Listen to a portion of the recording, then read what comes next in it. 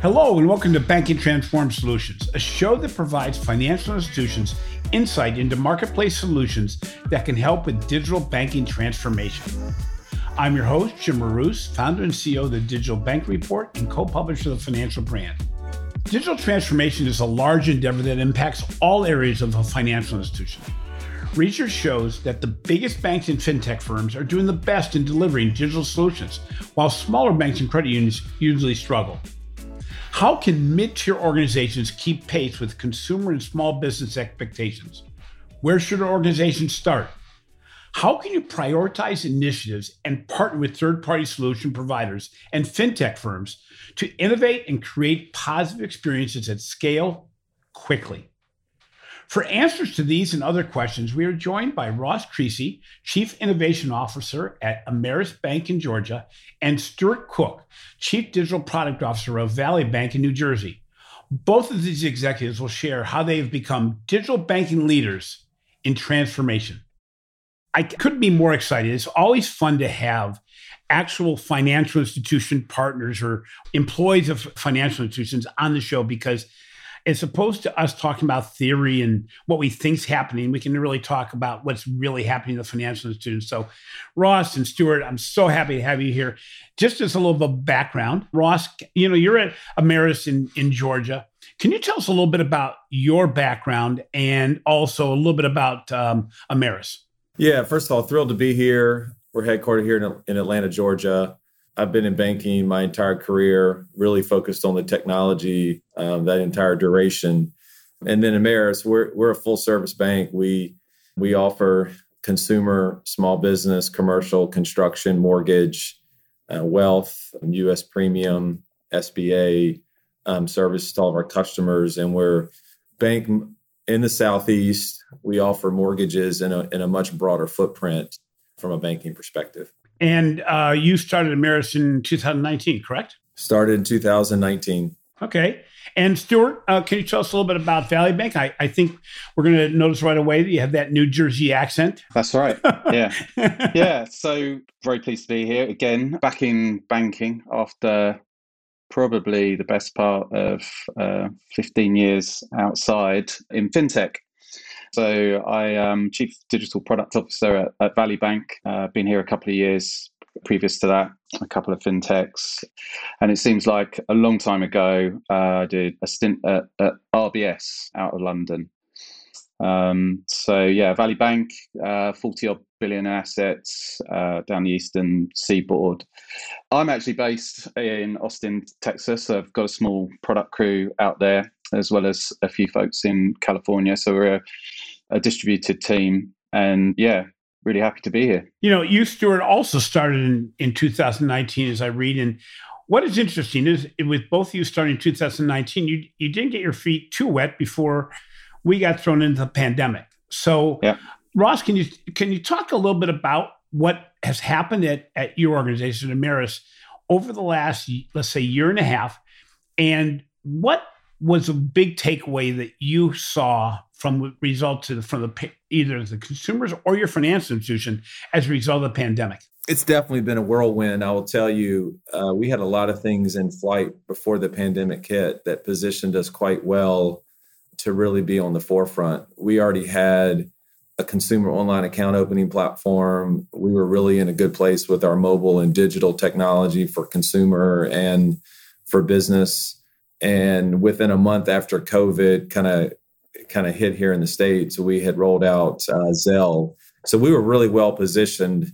We were operating at about 30% in the office, 30% remote before COVID. And we went to about 75, 80% within 4 weeks of COVID hitting. And so there was a massive acceleration on some investments that we already had in flight. We just blitzed it and got it in place. And so I think it positioned us to weather the pandemic. I think it fostered a new way around how our bank collaborates. Got a tremendous amount of adoption on video, the use of chat. And I think it really has accelerated us in a way of how to collaborate and move the needle. But in addition, start deploying WebEx to video with our customers, knowing that they didn't want us in their offices, or we had to be careful about them coming in. We adopted video across the bank to do one-on-one videos with our customers. And so I think that was a big win for us that really positioned us for really strong earnings and great servicing for our customers back last year and even continued into this year. And Stuart, from your perspective, how did you see things change at Valley Bank, both from the internally, but from the consumer basis as well, or the customer basis? Yeah, I mean, similar. So when I joined, I did a reasonable amount of due diligence. Coming back to a bank wasn't really on my radar at the time. And we had some early adoption of the similar sort of technologies with Zoom and Teams and so on in the bank. I mean, it really forced and accelerated those behaviors in the bank. We rapidly got laptops out to people and got them online and working from home. You know, at one point, a third of our branches were closed, a third were drive-through only, and a third were kind of appointment only. And we saw that, you know, it did accelerate some of the transition to digital as well in terms of the customers' usage.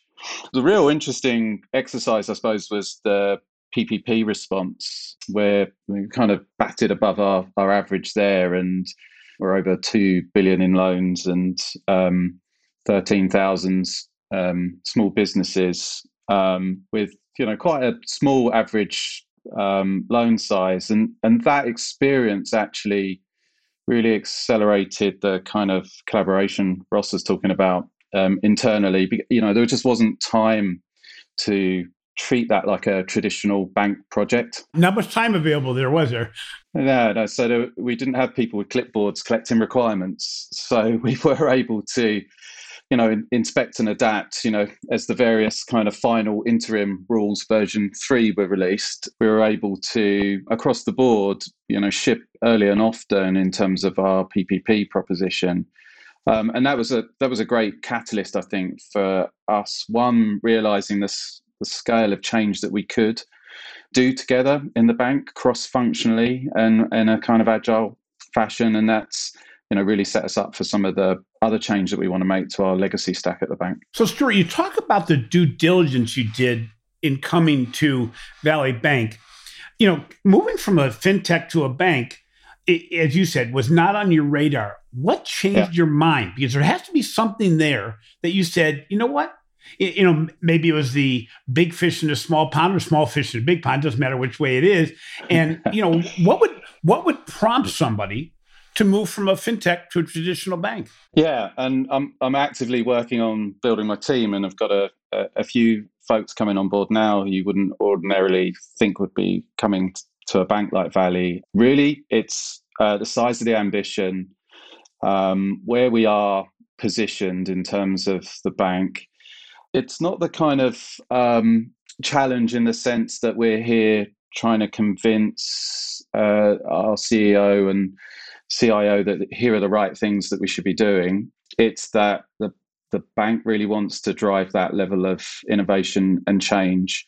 And I talk about this as a cultural transformation. I mean, sure, it's a digital transformation and there's a lot of technology strategy behind it, but really it's changing the ways that we work in the bank. And that was just too good for me. I love being part of those sort of changes.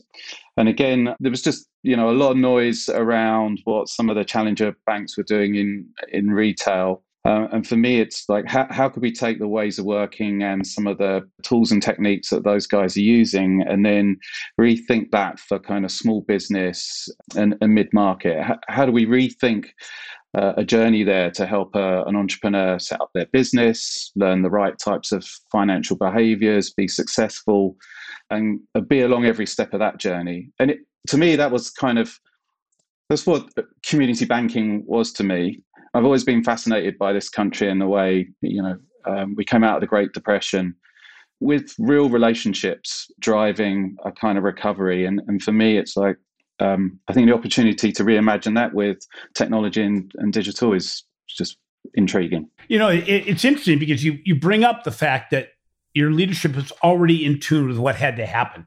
And we see this on an ongoing basis. This is a challenge that it's very hard to change leadership thinking, but it was already changed at Valley. Ross, from your perspective, you came from the legacy banking background. However, you came from some very large organizations, and Ameris is certainly not the biggest in the marketplace. Certainly not in the Georgia and the Southeast region. So what prompted you to move? And I ask that because you've taken on a very important role at your organization from an innovation and a digital perspective. So I'm bringing this up mainly because I think that both your organizations were already down the path of this change. And is that true? Yeah, I lead, all of technology and security and digital for the company. And I'll tell you what attracted me here is not only the culture, but also the ambition to grow, but not lose that community bank feel. And I think it really is important as you grow and get bigger, you don't lose your community roots and you don't lose the relationships and the servicing aspect, even though digital is absolutely a channel you have to offer and you have to be great at it. You don't want to lose those roots as you get bigger. And that's really what attracted me. I'll tell you, when I look across our bank, similar to Stuart, PPP really that has opened eyes to a lot of people who had never really experienced digital channels before internally. And so when we went down the PPP path and offered digital channels for lending, it really accelerated the art of possibility in a lot of places that for folks that just had never experienced it before. And so that alone has really accelerated in many aspects our digital transformation. And really, I think without something like PPP and the pandemic, I think that cultural transformation would have taken longer. But yeah, the leadership team, I think every time in fact, we had earnings this morning and, technology came up. And it comes up every quarter. It comes up in every executive team meeting around how do we continue to make sure we drive efficiency in the bank and reinvest those dollars to help further accelerate our digital offerings to all of our customers and even to our teammates at the same time. Well, it's interesting, Ross. You bring up about the digital offerings, and we many times get caught up in. We ask the question, do you provide digital account opening? Do you provide digital onboarding? And many times we get the yes. And then we find out that the process may take, 15 to 20 minutes, which in my mind, yeah, you may enable it, but you haven't really done it digitally. So from your organization's perspective, how do you see the digital account opening and digital onboarding process as the importance of speed and simplicity and even empathy in where the consumer is? How do you personalize that journey? Yeah, I think that's why we invested in Terafina. We use them for consumer. It has really allowed us to accelerate the speed of consumer online account opening. It gives us a lot of configurability to really make it the Ameris way with taking advantage of their speed and experience to accelerate it. So for me, that has been incredibly important. In fact, we are already started down the path of the small business online account opening that'll launch later this year. And to me, the pieces that are so critical to make online account opening valuable to not only our existing customers, but future customers is it's got to be fast. It's got to be intuitive. And we got to make it easy for them. There's much of our customers' data we already have. We need to make it easy for them to originate new accounts, whether it's for them or their family members. And I think that's really the partnership that we have with Terafina. Their openness, their speed, their agility has really gotten us to that place. So we couldn't be more thrilled where we are. But even more excited this year when we launch our small business online account opening. That's exciting. And Stuart, from your perspective, I got the indication that you're going through the same process, that you're trying to simplify and to make it easier to engage digitally and both on the new account opening and onboarding process, not only for consumers, but also small business. That's right. You're also looking at using multiple channels, that it's not just about driving digital, because the consumer now is becoming aware of whether or not a financial institution or anybody they partner with is simply trying to save money through digital, or if they're really trying to leverage digital to make a better experience. And there's such a gap between what you do and trying to just get somebody to do it on digital because it saves us money. And, I go back to the ATM days. We did the same thing then. We never tried to make it a better experience. We just tried to cut costs. And we realized that, by the way, we just added transactions. We didn't cut costs really that much at all. Yeah. What are you doing at Valley to make this all come together? Similar. We had an online account opening experience when I joined, Jim. pretty much as you described.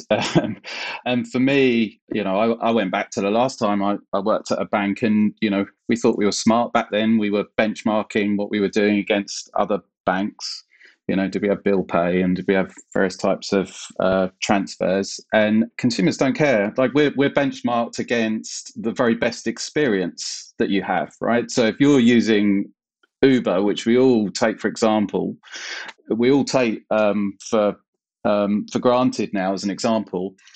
And when you think about that experience, and 10 years ago it didn't exist, everything we do in a bank looks like it did 10 years ago. I mean, we're still organized in the same way, and we have the proliferation of sort of Conway's law in banks. So again, I used to joke, to get the very best out of your bank, you need to know how a bank works, because if you took a mortgage out, when you go and open another account, well, good luck, because those two things are on separate systems and you wouldn't share the data across there. So for me, it was really important that we were thinking multi-channel, and I describe it internally as creating a horizontal capability here around customer onboarding. And again, I try and change the language a bit, because it's like, we're bringing customers on and forming a relationship with them.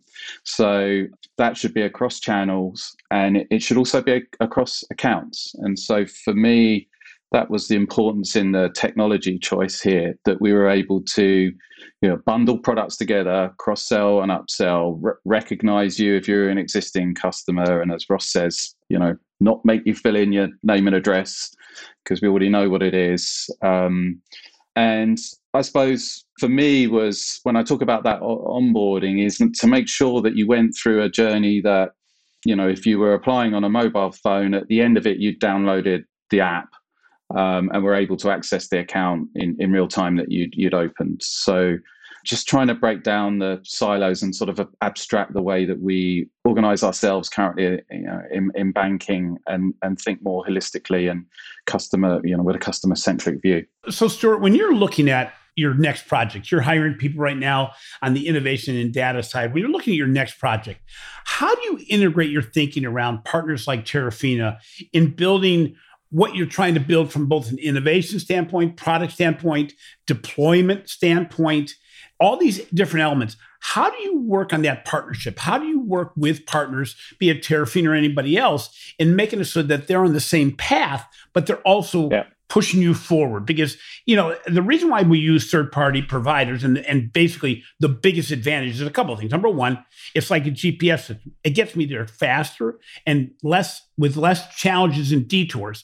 They can leverage other organizations' experiences, so you don't have to relearn what other, you may come up with an idea, and Terafina says, you know what, we've seen this tried 3 different places, and maybe it'll be different here, but we've seen problems, and this is what the problem is. But as much as anything else, it's the speed that they can do it at. Because, if we try to build this stuff internally, it'd be difficult. But how do you manage that relationship? How do you manage that partnership so that they're in the same page as you are, and maybe even a page ahead? Yeah, really important. And so in my last role, I was a CTO. So I'm a recovering CTO, back in product where I belong. And I want a partner. I want to understand the technology stack. And I'll say that when I met Terafina and asked them some questions, they were open book. And we actually, I started asking them about the data model, and they took me into the code, completely open about it. Also, we're a big Salesforce shop. Terafina is built on the Salesforce ecosystem. I wanted to bring it into my org, into my Salesforce org, and put it into my own pipeline so that I could manage it. So that relationship and that openness was super important to me. The other point about the platform is it's an open platform. So, right now we use Alloy, we use Plaid, we use DocuSign, and those are our choices, not, Terafina's choices. And there's a degree of openness to their platform in the types of enabling technologies that I could use. Those are all really important signs to me, because we need to be able to own the customer experience. And Ross mentioned the sort of high level or high degree of configurability of the platform. So for me, as I think about some of the niches and some of the areas that we're looking at right now, I want to be able to configure the right experience for those niches during that onboarding process, and not just have something that, comes out of the box, works a certain way, and needs customization for the things I wanted to do. So, I've been really pleased with our progress with the platform to date, and our intent is we'll put all the consumer deposit products on. We've got a release just coming up. We've got small business coming. Then we're putting it into branch, and we're going to move on to consumer lending. So yeah, we couldn't have done that without the level of transparency that Terafina gave us when we first met them. So Ross, from your perspective, when you're looking at working with partners like Terafina or anybody else, are you looking to find the best individual provider for anything you're trying to do? So you're going to split this up. One thing we've seen is that, what's great about these solution providers is many of them have already worked with any configuration you would put out there. So they know your core provider. They know organizations that may do KYC. They may do things that a company like Terafina also does, but you may make the decision to go a different route for different components of this. How do you work with partners like Terafina from the perspective of product development, innovation, digital transformation? How do you do that exactly? Yeah, I mean, when we look at partners on who we're going to partner up with, we have to make sure it fits in our architecture. And if we go down this path of having too many different platforms, it becomes incredibly expensive. And we all know in banking, margins are not thick, they're thin, right? So we have to be very smart about it. I think we're similar to Stuart. We are heavily invested in Salesforce in terms of an overall platform, but we also have some third-party products that are built on Salesforce, and Terafina being one of the large ones. And so I think that benefit for us is when we look at our broader ecosystem around how we do sales, service, and marketing, everything is a very much open architecture model where we can bring it together to really make it easier for our teammates to service and sell and market, but also how we originate new customers and delight existing. So I think that's important. Terafina has demonstrated to us that they're highly agile. They move pretty fast, and that's what we like. I think for us, you're never done with the transformation and the amount of work you have to get done. But typically, you've got a pipeline of things that you have to prioritize. And Palmer, our CEO, said that this morning. We've got to be smart where we prioritize. But the quicker we can get something done that's of quality and has a great experience, the faster we can move to the next thing. And Terafina has demonstrated that for us with online account opening and the acceleration. But I think it's all the things that you have to put around it to make that experience, that customer experience, solid. Is important, and we're going to do the same thing. We're going to get all the online account opening platforms up, and then we're going to move it into the branches to make it easier for our branches to originate new deposit accounts. So we couldn't be more thrilled. But that's important for us, a vendor that's agile and that aligns to our architecture. So Ross, from your organization perspective, if you took different components, I see digital transformation coming into like 7 different components, ranging from the customer experience to data and analytics to innovation to back office processes to technology to employees engagement and then leadership. From those, what is the biggest challenge at your organization that you say, geez, I wish we could move forward quicker in this area? What area do you feel like you really have to focus on right now more than anything to have the speed of change that you need to have? We got to be conscious on the volume of change. I always use the analogy of, we're trying to change the engine and change the paint and change the seats while the plane's in the air. And we got to be smart around how we make that change, not only to our teammates, but also to our customers. And so we just have to be smart about our sequencing, but at the same time, recognizing that our company still has to run the bank, right? So as we're deploying new things, we got to make sure our people are trained. They know how to use it, know how to serve it, know how to continue to service and sell, whether we're changing the way they do it. And so that is the biggest challenge. When I look at Q3 and Q4, probably 65% of what we're going to deliver in 2021 falls in those 2 quarters. And so we got to be smart on when that change goes in. Are all of our teammates trained? And is it going to delight the customer? And are we going to have quality when we launch? And so that's the biggest challenge we face here at Ameris. There's so much on the table. I've been fortunate enough in the last 3 weeks to meet with probably about 60 financial institutions. And I'm starting to hear the same thing, that you have a situation that there's a lot of priorities. It's a matter of saying, how can I make big impact with little expenditure of effort? And not that we're trying to make it easy, but we have to do something. We have to move forward. How do we keep up with change? And how do we convince management to move forward? From your perspective, Stuart, how do you prioritize what needs to be done? And from your organization's perspective, and not a dig against your organization, but you guys are doing a lot for a relatively modest sized organization. How do you prioritize what needs to be done?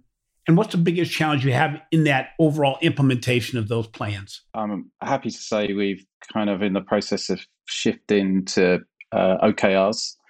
And I like the focus that brings to us as an organization. So, we're thinking about our overriding objectives and then breaking those down into key results. That helps us drive the right level of prioritization. I think our transparently our challenge, and not just us, but particularly the sort of cultural transformation that I'm talking about, is banks are full of projects. And actually, if you want to be successful at this, you've got to move to be a product organization. Now, I would say that, right, because I'm the chief product guy there. But I truly believe it. I think that some of the challenge around prioritization, typically in banks, is it's in-year returns. It's about quarterly earnings, driving the types of projects that get done, and actually to make the transformation to really compete with, what the types of businesses that are kind of coming around the edges. A Stripe is not operating like that. For example, Chime's not operating like that. They're thinking in different timeframes, and they're thinking with a different mentality. And so I describe that as moving from a project organization to a product organization, cross-functional, durable teams working on persistent opportunities. And that's a challenge because that's moving a whole mentality, but also the whole framework and the whole way that a bank operates finds it hard to move into a kind of product orientation like that. And when I say that, I say products to colleagues and friends in banking, and I'm like, yeah, sure, checking, savings, DDAs, and it's like, no, I don't mean that. I mean customer centric teams working on opportunities and problem statements around that. And so yeah, that's our challenge. Like, we're trying to find the talent to come in and to help us drive some of that change. Stuart, as you said, you're the product guy, and there's a lot to be said right now that we get stuck in our own old product sets, and fintechs are making great inroads in providing new solutions, new product innovations, products completely outside the financial world. And if we look at an open banking environment, which you're from the UK, so you're more familiar with what open banking should look like in the future. But if you look at, open banking, or even further distribution of different types of services, and I'm not just saying products, but engagements, how important will it be going forward for a consumer to be able to have more reasons to go to your app to find more things that help them become more financially astute, more financially in control, as opposed to having maybe 20 different relationships to different organizations? How much do you focus on trying to bring these together so you can offer those really fundamental but integration projects that make it so that I'm going to my phone more often to your app? Yeah, I mean, this is a fascinating one. I was part of a team that built one of the original mobile banking platforms, started in the UK. It's what brought me to the US when my friends at Visa invested, and went through the life cycle there. And, we all it's the kind of bundling, and then the great unbundling, and then the sort of bundling. And so I remember back then thinking about the types of services that we should have on our platform. And we always talked about, banking first. We had a lot of experience around the kind of journey that we'd seen from a consumer point of view in internet banking when I worked at a bank. And so getting people to understand the value just on a kind of check my balance to making a payment and then to driving engagement that way. At Valley, I tend to think that someone asked me about this the other day in PayPal and the super app, and it's like, banks were the original super app. I mean, Ross described it. We have a range of services. So for me, I think it is around the life cycle of our customers and using data to better understand, where they are in that life cycle and when it's appropriate to surface our own products, but also partner products as well. So I do see a future where, we may be white labeling or we may not. And, in the UK, there are some examples of, like Starling Bank and their platform and the way they've introduced partner services. So, we keep an open mind on that. And I think our starting point is just to be better at understanding our customers' needs and their unmet needs and making sure the right services are surfaced at the right time in their use and their interactions with us. So Ross, from your perspective, how at risk are our relationships, our account holder relationships, if we don't build more reasons for them to engage? In other words, where do you put your focus? And is it an important focus to look at other ways to provide engagement opportunities that maybe aren't always sales opportunities? They may be content marketing and maybe budgeting tools, things like this. How much does your organization focus on saying, how can I expand the reasons for why a consumer may want to engage with us for their benefit, not maybe necessarily for ours? Because at the end of the day, it's going to benefit us. But the problem is we've gotten so focused on our individual products that sometimes we lose sight of the fact that the relationship overall is now built more on what can we bring to the table. And in a digital world, it's certainly much easier. How important is that from your perspective? Oh, it's very important. I mean, you talk about, Google and Amazon and what they're doing and they're using the power of data to power what they're doing. To what Stuart said a little bit earlier around product. I mean, we have a cross-functional consumer team that's all they do is focus on that. Like, what can we do to make our service better? What can we do to offer more, to get more consumers, and how do we keep them engaged? And so I think it's incredibly important. If you're just going to think that you're just going to go and offer a deposit account and a loan and think you're going to be successful, you're not going to be successful. You're going to get outrun. And I think it's all about engaging your customer and understanding their transactions and understanding where they're in their journey to make the right offers to them at the right time. And if your digital technology is not in front of them, there's really no easy way to engage with them. Because I think we're past the days of mailing. I mean, I came from Capital One. That was a big thing at Capital One. We mailed everybody everything.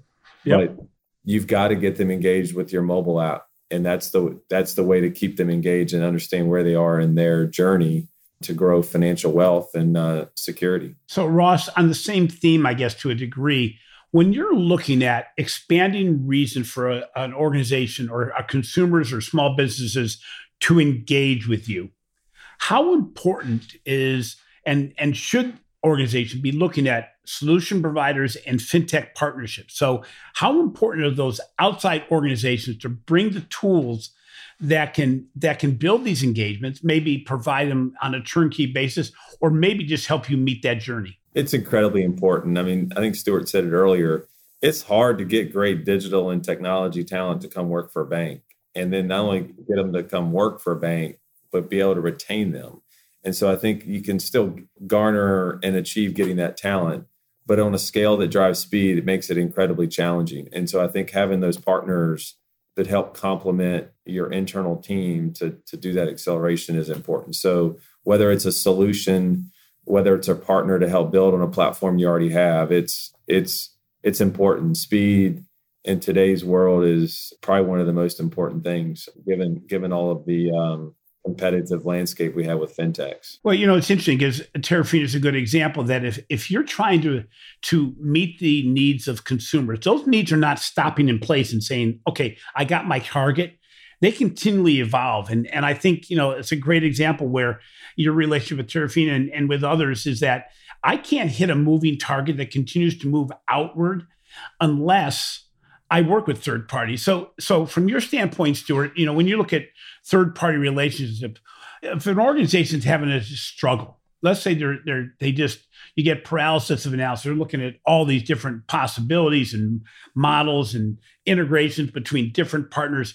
Why should financial institutions look at fintech and third party relationships? But even more important, what does it bring to the table? I mean, you were talking about the various categories here. So when we thought about Terafina, and we had some of our kind of selection criteria in terms of the customer experience, being able to plug other enabling technologies in there that changed our back office processes was really important to us. So we went from, previously less than 50% of our applications being straight through to now something like 95% of the applications that are on the Terafina platform are straight through. They're just not touched by a human. And then we started to think broader about the opportunity in the sort of fintech ecosystem to help, not just solve the challenges that we had, but where else in their business they might have some challenges. So, we're particularly big in CRE. We've been active really in the fintech community, both in terms of engagement, and also we've made a few investments. And one of the things we thought about was, I suppose, a level of curation. So making relationships with fintechs like Built, SmartRent, these types of businesses out there, some of which, like, we're using Built, but we're also, opening up that channel for our customers as well. So I think, in some ways, some of these relationships, they don't even need to really be direct in the sense that they enable the bank to, provide better service, but just being able to introduce these technologies, in the same way, as a relationship, we may well have introduced and networked amongst business owners. Now we want to be as helpful as possible to our customers. So, I think, we try and think about it very broadly when we think about the ecosystem and, how we help our customers just better realize their dreams. Okay. And finally, Stuart, last question for both of you. When you look at the next year, when you look at 2022 and you're really looking at strategic plan right now, what is your biggest focus on what you really want to move? What area are you trying to move the needle the most within your organization right now for 2022? I'm really excited about the work that we're doing in cannabis banking. I didn't see that one coming. We're one of the largest banks taking cannabis deposits right now, and we're actively working on payment solutions for that market, which I'm super excited. It's a fascinating kind of subject area. Obviously highly regulated, but huge amounts of opportunity. So the fact that we can see from seed to sale what's happening around our compliance in a transaction. Also, for me, like my mind, I'm just like, so suddenly we can see all the way down the supply chain, making a credit decision with that type of data becomes intriguing to me. There's lots of product development I want to do around there. So that's one example of the types of niches that we're exploring. For me, I call them digital table stakes. So a lot of these things we've been talking about, they should just be table stakes. No one's going to differentiate with account opening, quite honestly. It's just you can't be terrible at it. We need to get our customers onboarded and straight through on the servicing channels and making sure that they can service and transact with themselves. But if I can find the niches where we can really understand the needs and unmet needs, then I want to layer value on top of those digital table stakes. So that's our focus for next year. It's a lot on the table. Ross, from your perspective, if you look at 2022, what is the area or what are the areas? It may not be product, it may be process, it may be something else. Where do you want to move the needle the most in 2022? There's two things. I think we've got a lot of things launching this year, not only just on the deposits, but on the lending side from a digital perspective. And for us, it's about 22 and getting it to a more accelerated but broader level. When we look at our mortgage and our SBA footprint, it's by far connected into regions that are far greater than where we have our core banking locations.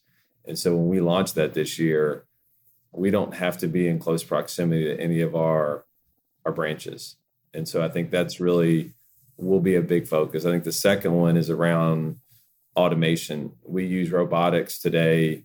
It has really accelerated our ability to weather the volume in mortgages this year, because that's where we started. We're doing it in a couple other pockets, but I think there's a massive opportunity as we grow to automate operations and back office. And so that's, to me, the area that I get really excited about, because I've been in banking my entire career. And as you get bigger, you got more volume, and some of those things are easily automated through robotics. And so to me, that's our next focus, which is exciting, because I don't think there's really a simple way to do it, but I think, to me, it's something I want us to do, because I think it's going to be so powerful as we grow.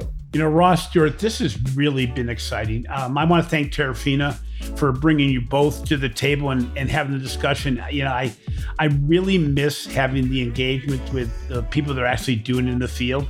It's exciting. I think the challenges are massive, but you're showing with both your organizations that the future is really exciting, and that there's really opportunity out there if you focus on speed, simplicity, and delivering a good experience to the consumer and to the customer overall.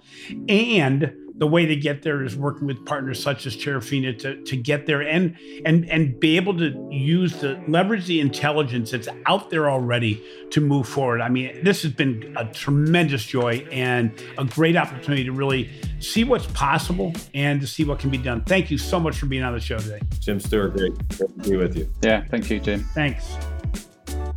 Thanks for listening to Banking Transformed Solutions, our extension of the Banking Transformed podcast.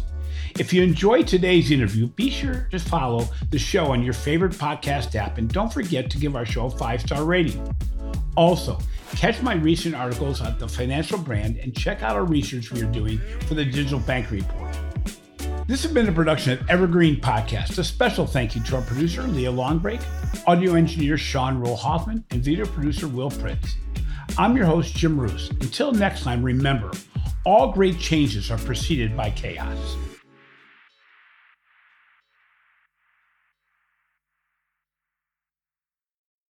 You've got questions, we've got answers. Business leadership, ownership, and sales can be challenging. Tune into the Accelerate Your Business Growth podcast to learn from the world's experts. Join me, your host, Diane Helbig, as I chat with people who have expertise in various areas of business. You'll enjoy the lively conversations that are focused on providing you with the ideas, tips, and suggestions you need to realize greater success. Get what you need for your business when you need it from the people who have the answers. Accelerate Your Business Growth is part of the Evergreen Podcast Network and is available on Apple, Spotify, or wherever you listen to your favorite podcast.